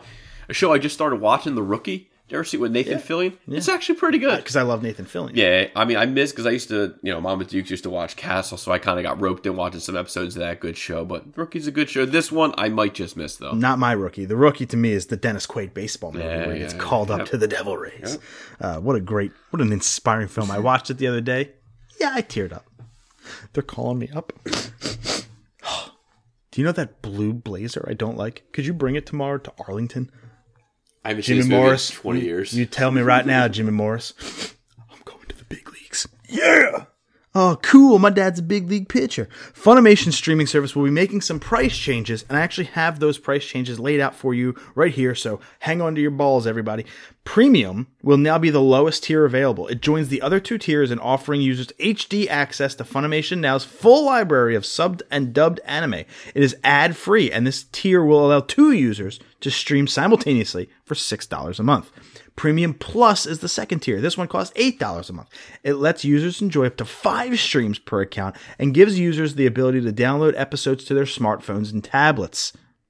There's also some sales in the shop. The final tier is known as Premium Plus Ultra. You're like Microsoft with these names. The Xbox One X Ultra Premier Edition must be paid on an annual basis of $100, so that breaks down to a little under $10 a month. This gives the tier the benefits of the other levels with some add-ons. Fans in this party will get a free gift of on their anniversary, 2 pay-per-view rentals, and free shipping on all orders from the shop. So, I guess best value. Yeah. The $8 one seems to be just fine. Actually, the $6 one. Honestly, yeah, the 6 I'm okay with. The 8 is like, okay, if you travel a lot, you want your shit on your phone, okay, it could be worth it to get the $8 one. It's also if you're splitting it with friends. Like, because remember, you're allowed to do multiple simultaneous streams. Yeah. Like, if let's say me and you wanted to go in on the $8 one, like $4 a piece. And boom. Yeah. We can also go in because the $6 one gets you 2 users. Exactly. We can also go in that $3 a month and you get all the anime you want. And that's all I would need. That's what you, again. If I was to get it, yes, that would be the one to get. And I'd split it with you. Let's see. Whole $3. There could be a One Piece live action series reportedly coming to Netflix. I know One Piece. I know the anime. We're doing a lot of anime today. There's just so many episodes of One Piece. It's an anime. No, but this is like 35% of our filler. Yeah, this is like DBZ shit. Like, that's how long. Like, I think it's even longer. But Full Metal for a live action, I would watch it. But I don't think I'll watch the anime. Live action, I would check it out. As long as it's not like the Airbender, man. Avatar, like, dude, M. Night. Well, it's not M. Night ain't doing it, so you don't have to worry about it. Lord of the Rings, their Prime series that's coming to Amazon Prime, has been confirmed to be set during the Second Age. So that's after The Hobbit, but before Lord of the Rings. Yeah, okay. That's the interpretation I got out of it. Mm-hmm. I'm okay. I was kind of hoping it was going to follow Aragorn or Legolas or someone like that, but okay, I'll accept whatever you guys give me. My number, I think it was my number 1, could have been my number 3. It was my number 3 on my favorite TV shows of 2018, Crashing, which is the Pete Holmes stand-up show on HBO, where he chronicles himself and his struggles as a up-and-coming stand-up comedian in New York City, has been canceled by HBO. Did they really? It has not been picked up for season 4. Oh, wow. I'm shocked. It will end after season 3, which, oh, by the way, we're writing now. The fucking finale is tomorrow night. So I have to now, this news came out late last night, Pete Holmes tweeted it. I now have to mentally prepare myself to now not only watch the season finale of Crashing, but I have to watch the series finale of Crashing tomorrow night. And it's because they have some great writers. You had Judd Apatow, you had Greg Fitzsimmons, you had some awesome writers. Yeah. Bill Burr was in it. Yeah, Artie Lang had a huge piece, Sarah Silverman. Like every comic you could possibly want. John Mulaney was in it. Like some banger comics. Like stand-up comedy deserves the spotlight. I did not hear that. Now, oh, wow. Now I know this show season 3 has not been its strongest. Season 1 is still the best. Season 3 has been kind of like, some episodes I feel have kind of been a little pointless, and there's only 8 episodes a season, and they're only a half hour. So the seasons fly by. You can watch them all in a day, the whole series. But again, this is another HBO show ending after season 3, like Deadwood and so many others that I'm like, this had so much promise. I'm a HBO does it again. Fan. The only saving grace for me on this is tomorrow night at 10, so after Crashing, premieres the Adnan Syed serial. Oh, yeah. Okay. Yeah, the Adnan Syed show starts tomorrow night, which I'm super, super excited for. Can't wait. So I'm going to watch Crashing. I'm going to cry. And then I'm going to watch Adnan Syed, and I'm going to write down all these cool mystery notes. I love that. But that has been our TV section. We'll be right back for Sam to host the gaming section after this word from the Geekly Oddcast and our friends over at the ESO Network. What is the Geekly Oddcast? It's a panel show of television. I mean, seriously, where else was I supposed to go and watch Gomez Adams ride a rocket ship on a railroad track? Gaming. And the dice say 17. Oh my god, 17 is Mystic Quest. And whatever comes to mind. Why does Zod need a starship? Alternating Thursdays on the Geekly Oddcast. And we'll close it in the gaming space. And let me give you my Devil May Cry 5 review. Oh, wait, I fucking can't because of Amazon. But I sure can, my friend, and not because I've played it, but this is the IGN version. The question of which Devil May Cry game is now the best has gotten much easier with Devil May Cry 5. The combat is the strongest in the series has been to date. The story does a great job of balancing all three of its main characters while doling out rewards and bits of mysterious story and an enticing pace. Its unlockable difficulties, sheer number of techniques to earn, and the upcoming free Buddy Palace DLC will provide a ton of incentive for replayability. It's good to have you back, Dante and Nero. Well, I know it's 9.5 because, Nico said it to me. What a score. Yeah, that's great. That's great. Dude, half under a masterpiece. God of War had 10. Devil May Cry 5. I think it's the highest rated ever also. Half under a masterpiece. That's crazy. So this is great news. I know everyone's been waiting for Dante to come back. Obviously, the DMC reboot, we didn't want that. Come on. We want our old Dante back. Kind of show us that Devil Trigger. And I know we get it because we saw There's a song called Devil Trigger. It's the damn name of the thing is the song. I just want to fucking play it, and I can't. Devil Trigger. So I'm literally going to go out today, probably after I see Captain Marvel, and hopefully some store still follow has it. Stampede, they will. If you follow Stampede 21589 on Instagram, just check his story in like 8 hours. I'm sure he'll have it up there. If not, devastation. He'll walk into GameStop with his phone out, taking a selfie with the game in his car. Like, you'll know if he got it if you follow Stampede 21589 like 2,000 other people do on Instagram, brother. Bless you all. It took me forever to get there. I love you guys. I got a new game, and I want to talk about my impressions of it. But it's no DMC 5. No, but. it's New Super Mario Bros. U Deluxe. And why the fuck did I do this? Why did you buy it, you're saying? Yeah, because I have New Super Mario Bros. U on Wii U, and I still have it. But this is new. No, that's part of it. It's New Super Mario Bros. U is the name of the game. They just added the word Deluxe. With the Switch. With the Switch Joy-Con. It got pretty shit on, but it's the third highest selling game on Amazon this year. And that's for any console. So it's doing really well because, again, nobody had the Wii U. Yeah. So it's like, this is another game like Mario Kart, which was really good when it came out. A lot of people hate this game on Wii U. I enjoyed it. I very, very much enjoyed it. I hate the fact that it's got a 5-minute cutscene in the beginning you can't skip, which is really annoying. And I like games that when you die, you instantly just come back. Every time you die in this game, it kicks you out of the level. You have to wait for Mario or Luigi to stand up, and then you go back in the level. It's like, holy shit, I'm tired. Yeah. Like, let me just play the fucking game. Yeah. But this is the game me and you... $60 game? Unfortunately. It should be 40. You remember this game? Me and you streamed it. Oh, that's the one we streamed? Yes, okay. When we first started streaming, our first couple of weeks doing it, you and I played this co-op on the Wii U. This is that game again. Except now, in single player, you can play as Luigi... You can play as Toad. You can play as Nabbit, which is that little dude there.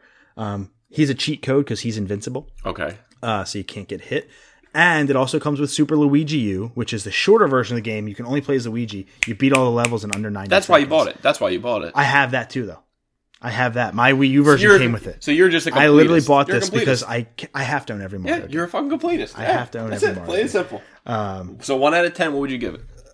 It's the same game as Wii U. A little tiny bit sharper on the images, and I already beat it to shit. So it's again what I thought it was. It's a 6, but I'm going to drop it to a 5 because it's not a $60 game. Okay, This yeah. is another 40. Wii U port that's $40, but they charge $60. So again, if you like Mario and you haven't played it before, it's a must play.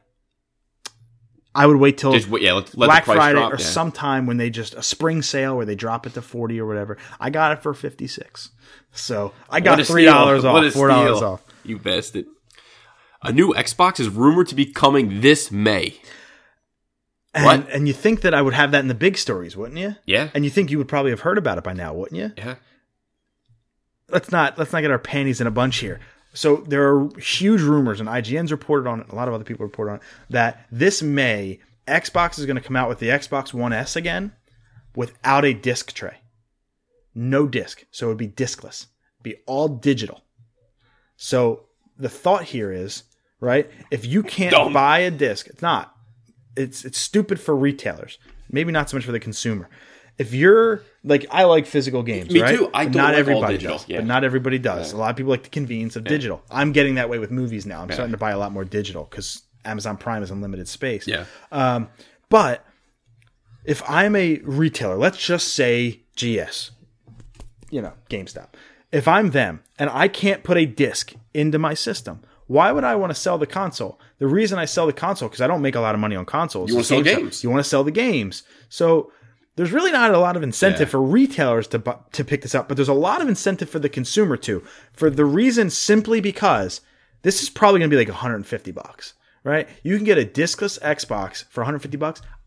This is a Game Pass machine. This console is for you to go home, buy Xbox Game Pass for $10 a month, go enjoy all the 150 games that Xbox has on Game Pass, including all of their exclusives.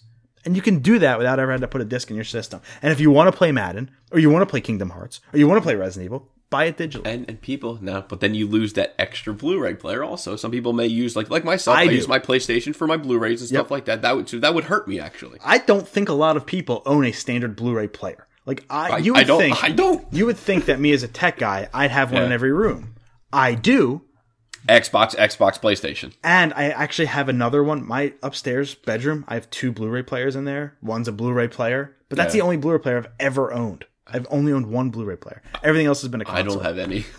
Everything else has been a console. So you're right. I think that a third of the reason you want to use your Xbox. This one's not for us, but I could see it being for, like you said, other people that don't need that physical copy. Yeah, or just want to play Game Pass. Yeah. And just want to, Xbox has always, I can go play every Halo ever. You think GameStop would have this system? Yeah, they have to, because I think it's a SKU you have to, but what incentive do they have? Except unless they sell like Game Pass cards. Hey, here's a year of Game Pass for $120. Get it for $100 when you buy the system, and GameStop makes some money there. I can see a bundle opportunity. Yeah, but not much is, The only people I think this console is not for are people in the middle of the country with terrible internet.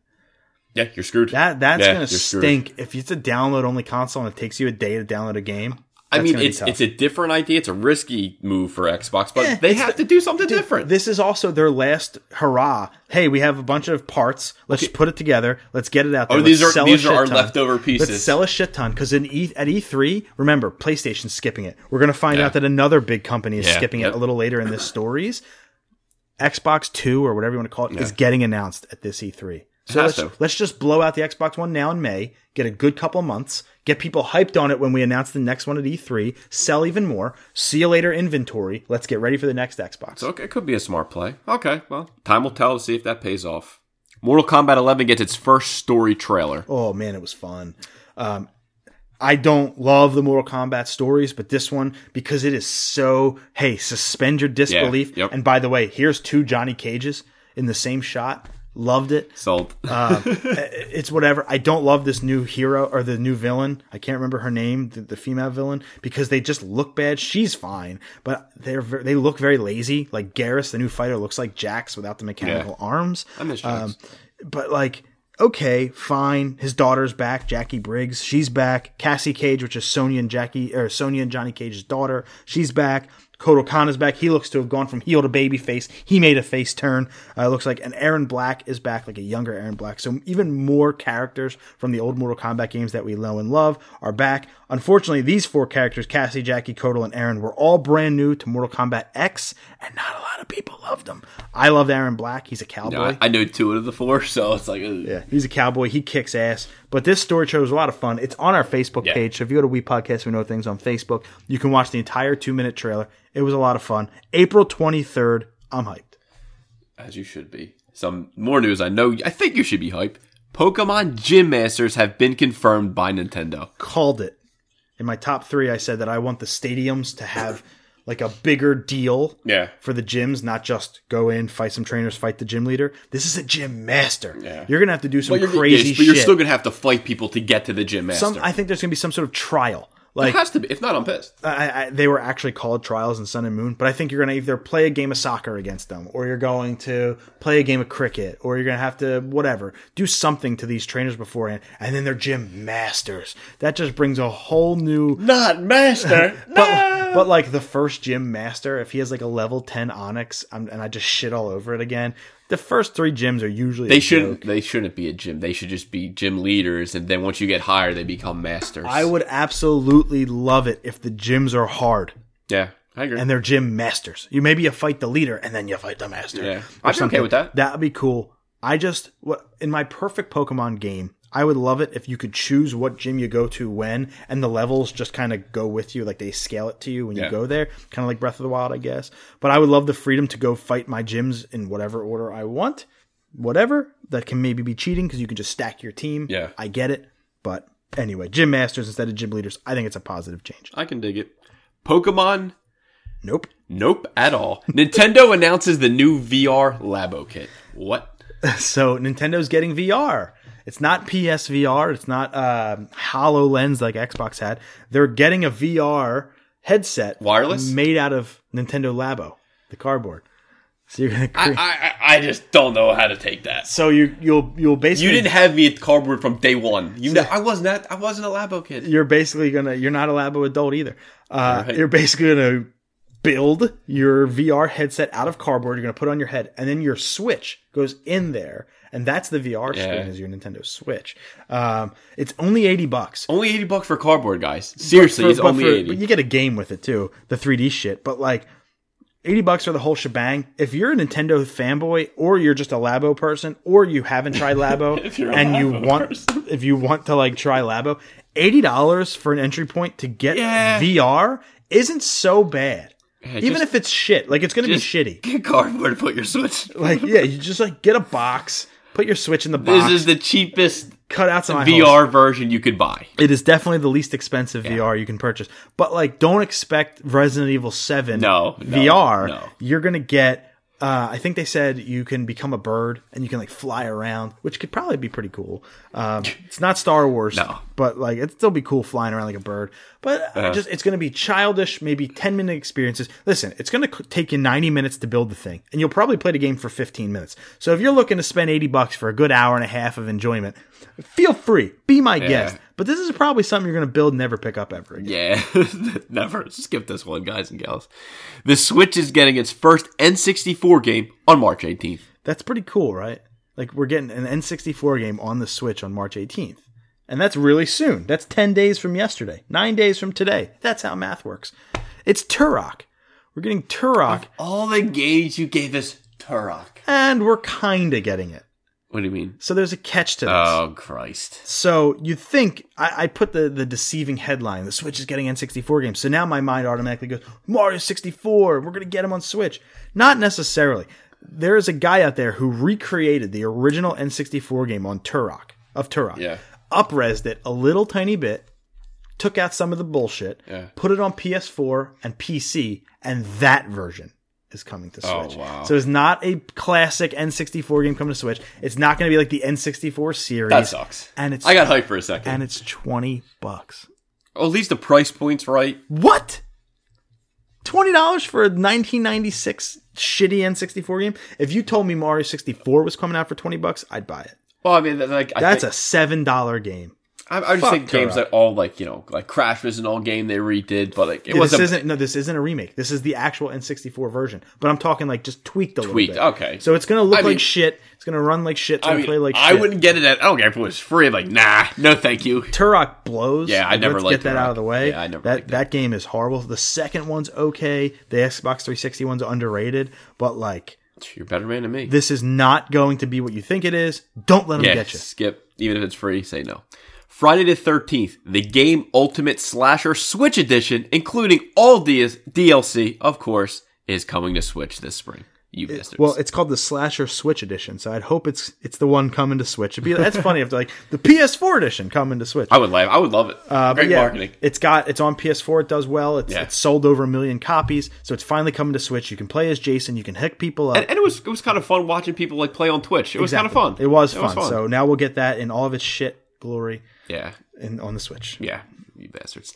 Miles and Kilo hits Xbox One, and we got an early copy. Yeah, so Miles and Kilo, my top 3 indie game of last year, given to us by Mick Waits of Four Horses Games, good friend of the podcast. He's been on. Check out that interview with Mick Waits of Four Horses Games. It's a bonus episode. Go through the feed, check it out. It's a great look into game development, especially indie game development. The guy does it by himself.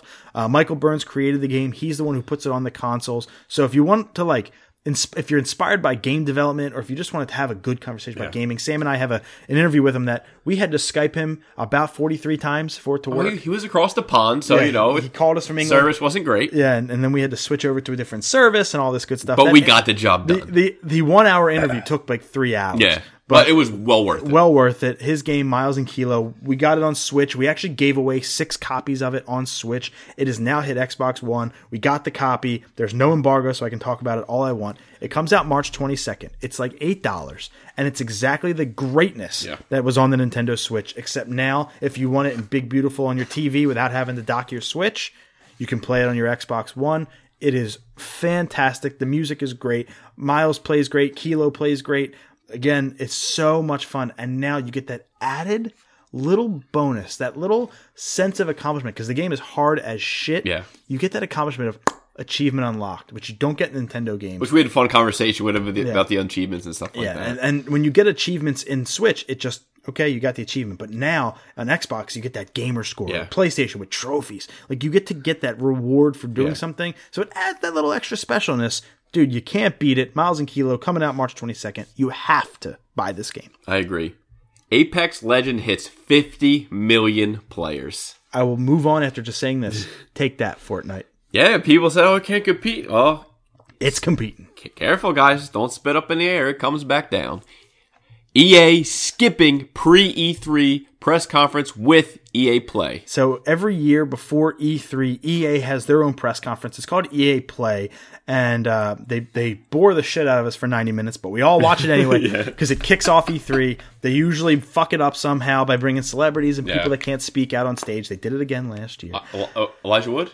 Wasn't that him? That was, I think, a couple years ago, and I think that was Nintendo. I'm not 100% on that. But EA is skipping that this year. They're not doing a press conference to kick off E3. So it's EA and Sony gone.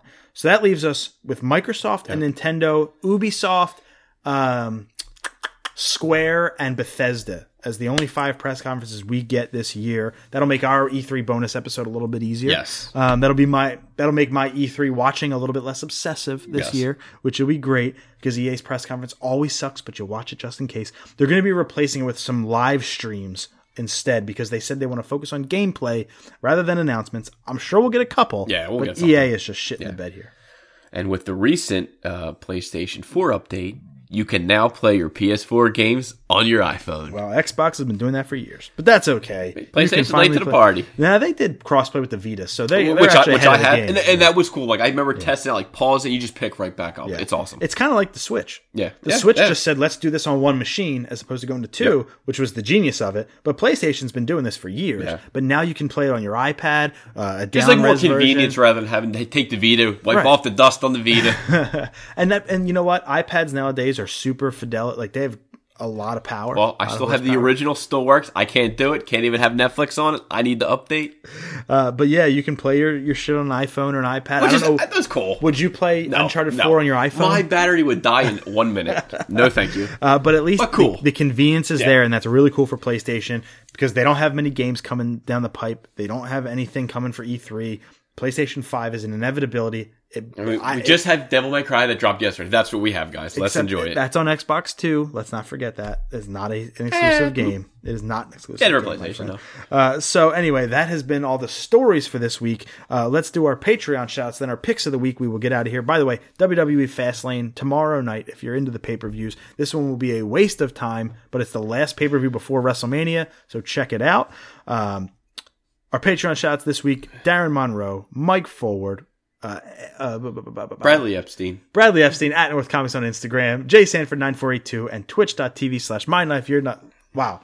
Twitch.tv/MyKnifeYourLife. That's right. And Sam Reimer. And Sam, continue. I know your surgery went well. Get wetter, brother. Thank you for Get everybody. better, brother. I don't know what I said there. Weddle is a thing. I made up a new word. I'm making up stuff. Thank you to everybody who supports us each and every week or each and every month on Patreon. It's a long show, man. Yeah. We're hurting for a squirting right now. It's 9:30. It's only 9:30 in the morning. Yeah. So, and we're done. Like that's the crazy part. It's not the beginning of the show. We're done already. Sam, what's your pick of the week? Pick of the week, I watched... End this misery. I watched this new movie on Netflix. It is called Polar. I don't know if you heard about it. It's in my queue. Basically, if you love John Wick, I think you will love this movie, even though this movie only has a 24% on Rotten Tomatoes. Ouch. F that rating. If you just want to go, if you like John Wick, go in and watch this. It starts Mads Mikkelsen, Vanessa Hudgens, Johnny Knoxville has a small little part, but basically, it follows guy, Duncan was like Valaja. They call him the Black Kaiser. He's a assassin. He turns 50, so he reaches the mandatory requirement age of this assassin group, and he's supposed to get like $8 million on his retirement, blah, blah, blah. But obviously his group wants to save money, don't want to pay him the money, so they try to kill him, and some other crazy shit happens, and Mads Mikkelsen just gets his ass kicked, kicks ass. It was a bloodbath, so maybe not for the kids, but if you're 18 and above, I think you will love this movie. Check it out on Netflix, Polar. My pick of the week is something that I had mentioned when we came back from our hiatus as a movie I really enjoyed watching throughout my hiatus. But like, it's a movie that stuck with me in thought. Like, I can't stop thinking about this movie and like wanting to rewatch it again and again and again. And it's a movie that's sticking with me. Like, in a movie I want to bring up in all these conversations, and a movie I want to get all these people to watch. Like, tomorrow after Captain Marvel, Tom and Pope are going to come back to my house, probably eat some pulled pork, and I want to put this movie on for them and just get them into this movie and get everybody that I can to watch Brigsby Bear. Never heard of it. I talked about it when we came back. It was in 2017. It was produced by The Lonely Island, like Andy Samberg, the musical group, the band, if you will. Came out in 2017. The band Beta Camp actually recommended it. Oh, cool. So Hunter, the lead singer from Beta Camp, recommended it in our interview with them. Go back and check that out. Bonus episode. It was only our second ever interview.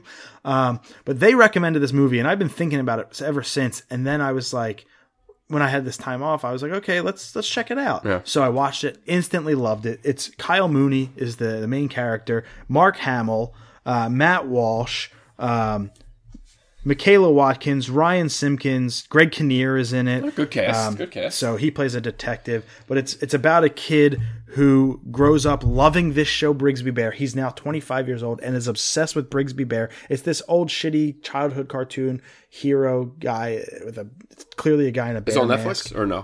No. It's you have to actually like purchase it. I don't think it's on any platform. I'm not 100% on that. But I bought it on Amazon for $10. And he loves this show. He's obsessed with it. His whole room is Brigsby Bear, and he's 25, still loves a kid's show. He dresses like him, knows all the episodes. Well, it turns out that this show is actually created by Mark Hamill for him because Mark Hamill abducted him and kept him in a basement for 25 years. Christ. And brainwashed him to love it. That took a turn. And then, exactly. Yeah. So it's not this loving, and then he has to adjust to life, realizing that he's been abducted. Wow. So it's a really fucking good, and it's short. It's an hour and a half. You can knock it out. Great movie. That's our pick of the week. Polar and Brigsby Bear, 2 movies. So hopefully you can go check those out. That has been episode 125. We'll be back next week with impressions of Devil May Cry 5, impressions of Captain Marvel, and the rest of the nerdy news in episode 126. Time to go see Captain Marvel.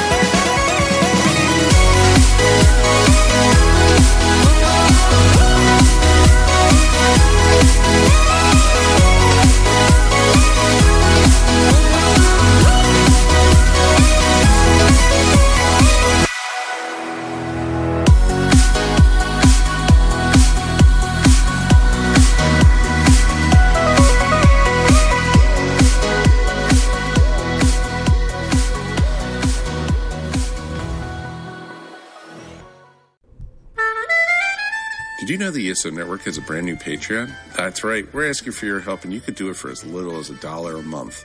Don't fret, all your favorite shows will still be available for free as always, but you can get exclusive podcasts and more not heard anywhere else but on our Patreon. To sign for the ESO Network Patreon's easy. All you have to do is go to esopodcast.com and click on the link. With your support of the ESO Network, it's you who will reap the rewards.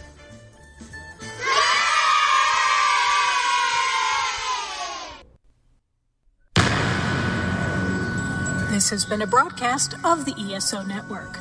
Be part of the crew and help support our shows by donating to our ESO Patreon or by shopping through Amazon.com or the TeePublic store, which can all be found at www.esonetwork.com. The ESO Network, your station for all things geek.